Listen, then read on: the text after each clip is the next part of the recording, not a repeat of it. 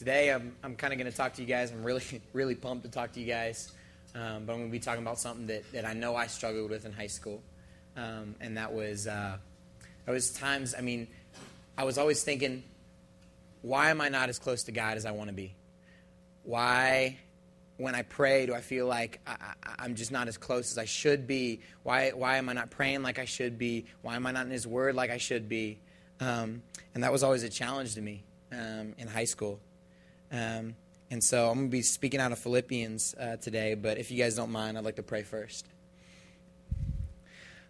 Lord, I'm humbled and I'm blessed to be up here. I'm speaking for you, God. You choose to use broken vessels to speak your word, and we thank you for that so much, God.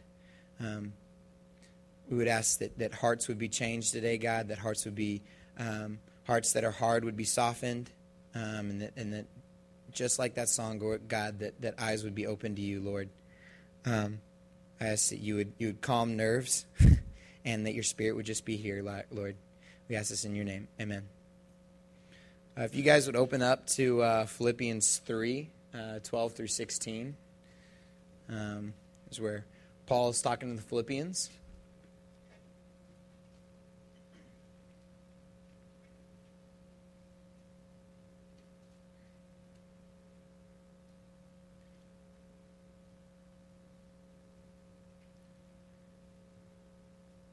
All right, this is it. Not that I have already obtained all this, or have already been made perfect, but I press on to take hold of that for which Christ Jesus took hold of me.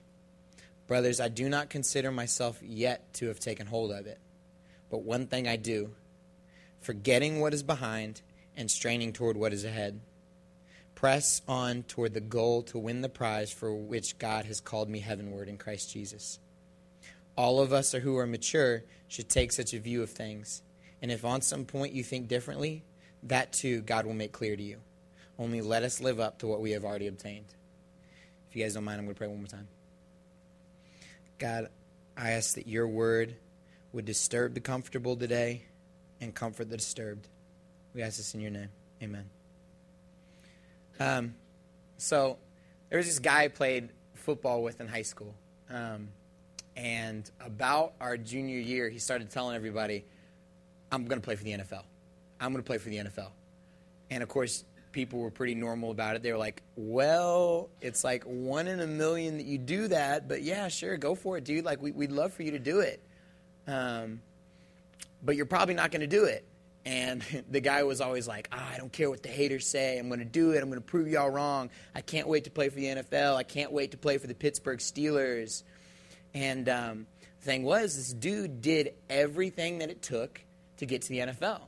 He treated his body like a temple by smoking as much as he could. You know, he drank to his heart's content. He never got any sleep, and he ate a bunch of crap. Well, he also put forth the effort that had to be into it. You know, he was only doing as much as the coach required, right? He was only doing as much as he didn't have to get in trouble. And on top of that, he had the right mindset. As long as he believed hard enough, had the talent and the hard-headedness, he would make it. In case you guys didn't catch, there was a little sarcasm there. Big surprise, after making it to Division I college football on talent alone, the guy ended up quitting after his first year because it was too much work. You guys may think the same thing that I thought when I watched him work his way through this whole process. How could you possibly want to compete at the highest level of a competitive sport and say you love it if you're not willing to do the things that is required to do so? But how often do we do that in our spiritual lives? It's not that he wasn't a football player, just like I'm not saying that y'all aren't saved, that you aren't saved, that I'm not saved. But he was never able to experience football in its fullest capacity like he wanted to. We say that we want to make it to the next level with Christ, but are unaware of what is required to do so. We coast off of the basic biblical knowledge, intermittent church attendance, and prayer only in the time of trouble with the belief that one day a mature relationship with Christ will just come to us. No, that's not the truth, and that's where we get our biggest point for what Paul was saying. We're not done. Christ's call to fight complacency is through knowing him more. Let's take a look at what Paul meant by all this. If y'all would look at verse 12.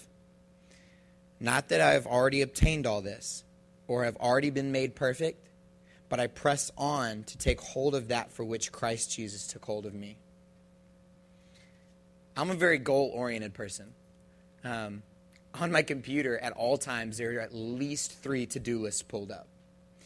And sometimes on my to-do lists, I have make to-do list. And so I've always got to focus on what I'm doing.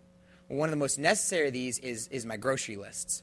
Every time I think of something, I've got random thoughts that fire in my head, and I got to write it down or I'll forget it. So I've got a sticky note for my grocery list, and I put it on my desk so I don't forget it. Well, if I don't write on my to-do list, bring grocery list to Target, I forget it every time. And when I get to Target, 3 things happen. When I've realized I don't have my list, I spend 17 hours in Target. I only get 2 things that were actually on the list. And to make up for not bringing my list and feeling like I wasted time, I end up spending like $74 on Swiss rolls. Those go to waste quickly. But Paul experiences the same thing in his faith. He needs a goal. He needs something to shoot for. And he talks about how he presses on towards it. But what is this goal? What is this that he has not obtained and that he's pressing on to make his own, that Christ intends for his life? Well, to find that, you got to look back a little bit to verse 10. Paul writes, I want to know Christ and the power of his resurrection and the fellowship of sharing in his sufferings, becoming like him in his death. Paul spells it out. To know Christ and the power of his resurrection.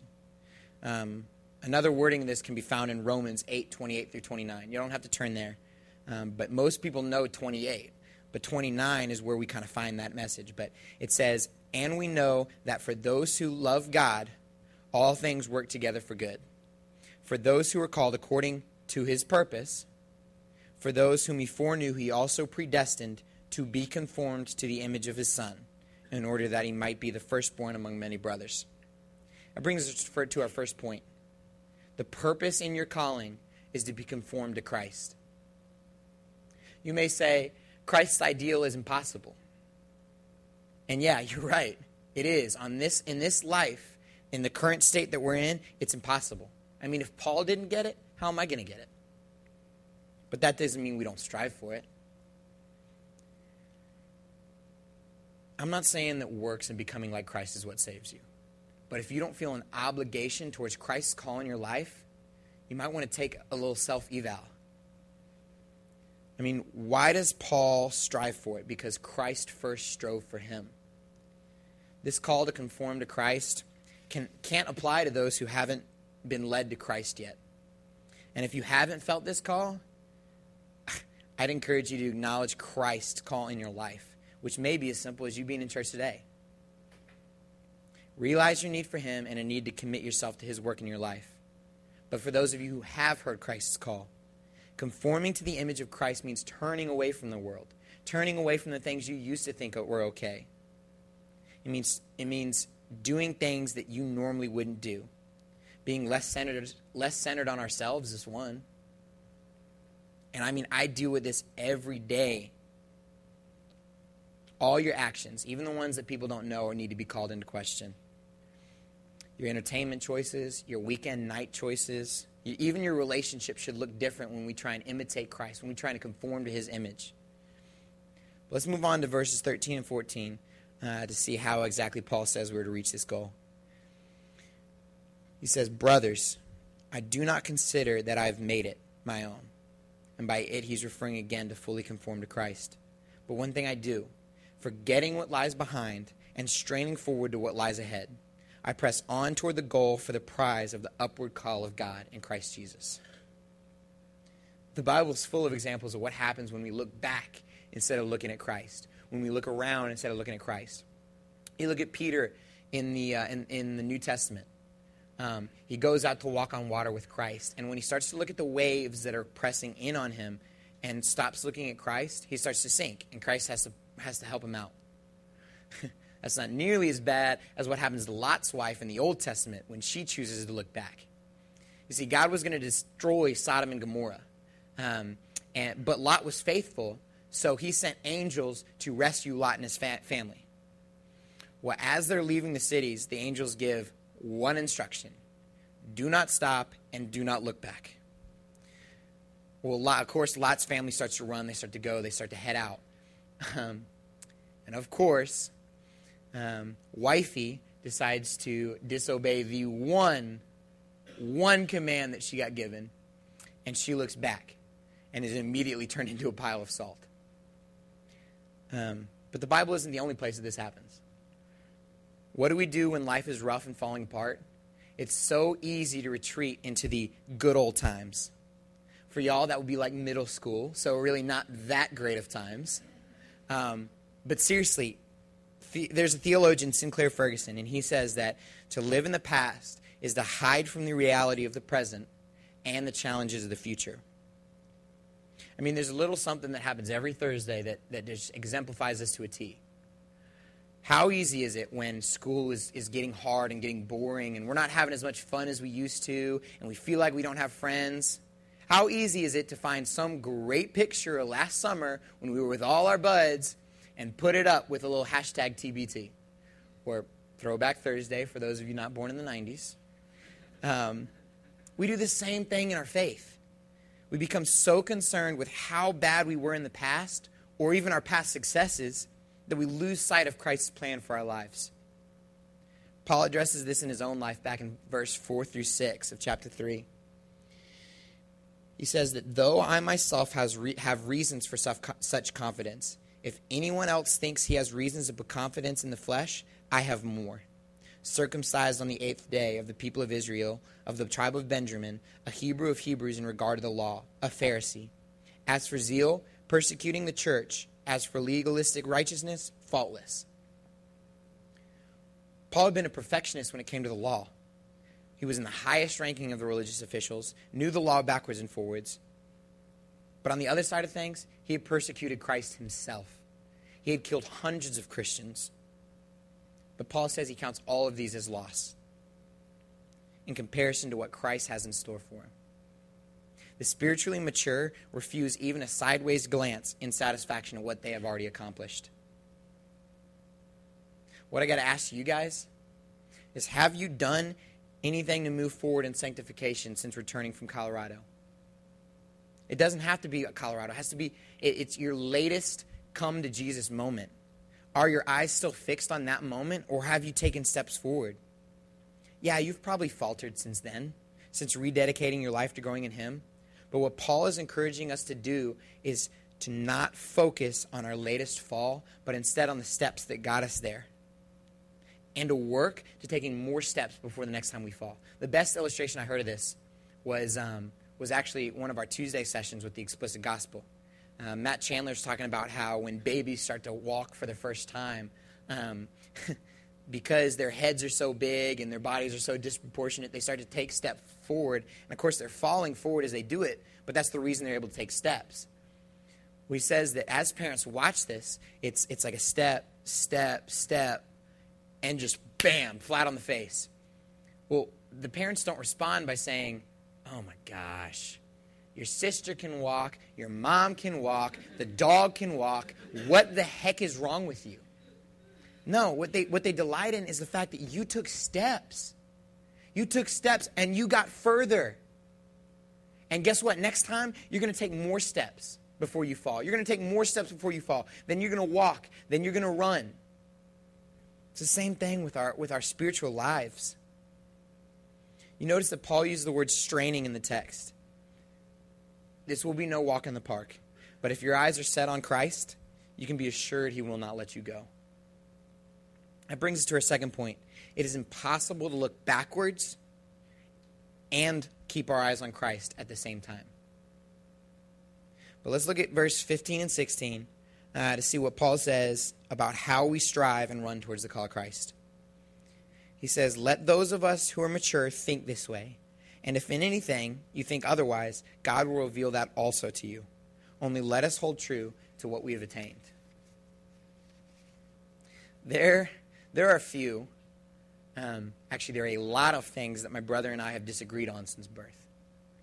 It started out with whose Game Boy was whose, and it went to who should take the trash out, to now it's who's the strongest, which Gage always tries to prove by wrestling me. However, the longer we've lived and the more we've matured physically and emotionally, the less we've disagreed on things that don't matter. Instead, we've begun to focus on developing our relationship more deeply. This means that we have each other's back no matter what, and that loving each other is more important than anything we could fight about. Your spiritual growth is much the same way. The more you mature, the less concerned you are with points of differing opinion. Instead, the spiritually mature are focused and daily remind themselves that they are not mature. They don't have it going on. That's so me. Cling to God, and He will graciously correct you on any wrong beliefs you may have. Paul explains what continued spiritual progress looks like. And it's much like how my relationship with my brother increases. It's not through magical insights that will just be laid on your heart. Instead, it's through the practice of Christ-like values, love and service to others. Spiritual progress requires effort. If you look back in verse 12 of chapter 2, Paul says, "Therefore, dear friends, as you have always obeyed, not only in my presence, but now much more in my absence," here it is, "continue to work out your salvation with fear and trembling." But what he also promises is back in chapter 1, verse 6. He promises that as you do this, you can have confidence that He who began a good work in you will carry it on to completion until the day of Christ Jesus. That's so encouraging. As you work through these steps, as you work taking that leap, God's going to be there, and He's going to make sure it is completed. But that's our third point. With spiritual maturity, you realize you're not spiritually mature. Paul shows a healthy dose of self-examination in chapter 3. He knows where he stands with Christ and his inability to live up to Christ's example. But he knows what he has attained. Because of this, he knows where his next step in the race to become like Jesus is. The New American Standard Bible phrases verse 16 like this: "Let us keep living by that same standard to which we have attained." The key to knowing where your standard is merely asking God to show you. Draw close to Him, and He will remind you where you stand. That despite your imperfections and inability to become like Him, Jesus still stands to intercede for us and make us righteous in the sight of God. And that because of Jesus' work, your desire to become like Him will only all the more increase. Not because we have to, but because we want to. To close, guys, Paul constantly referenced the imagery of races in his letters. At the time of their writing, culture had the same, if not a bigger emphasis on sports. Although the image of this life as a race may be beat to death, it remains true despite the test of time. And as such, it's worth drawing a parallel. Our initial call in committing ourselves to Christ is our starting gun. And conformity to Christ is our finish line. If we jog, don't give it our all, or even quit halfway, what does that say to God? Did we ever truly love Him just to give up because we get tired or fall down? The 1992 Olympics were held in Barcelona. And there was a man running in it named Derek Redmond. Redmond first broke the British record for the 400 in 1985. He then did it again in 1987 because he's an overachiever. He ran with a team in the World Championships who ran the second fastest 4x4 in the history of ever. But that's not to say he didn't struggle through it. Before going in the 1992 Olympics, Redmond had had 8 surgeries on pre-existing injuries, but he chose to run anyway. Well, he goes into it great. He looks awesome. He sets the fastest time for the first round, and then he goes into the quarterfinal, wins it, and he sets up to run in the semifinal race. with full intention of running to win. However, when that goal was put out of reach, Redmond didn't stop. He wasn't satisfied with making it there. And in the end, who else but his father was there to help him continue on to finish the race? And so I got a little video for you guys.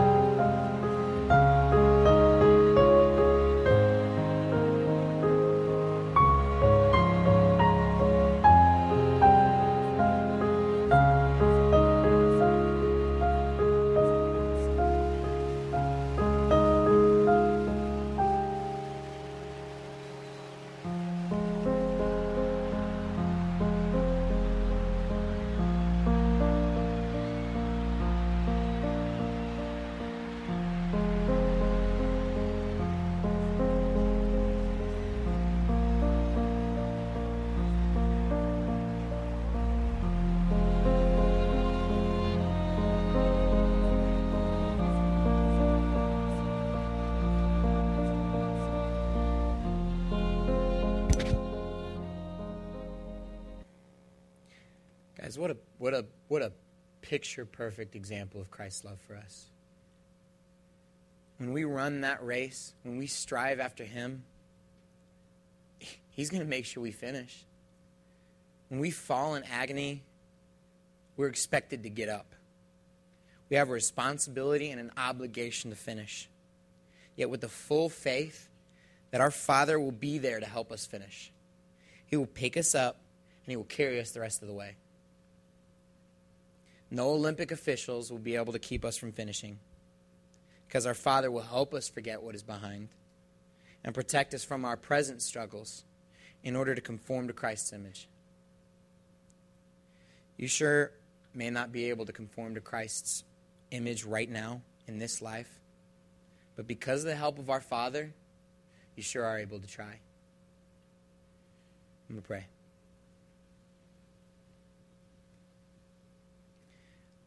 Lord, you are our Father, and we thank you for walking us through this life. We know that you delight in our triumphs and cry with us through our agony. God, I would ask that you would now show each of one of us in this room where we stand with you, whether we're running, walking, or hunched over in defeat. I ask that you would comfort us. More importantly, God, I ask that you would continue to urge each of us to victory in you, because the ultimate victory has already been won through Christ Jesus. We thank you so much for this opportunity to dive into your word.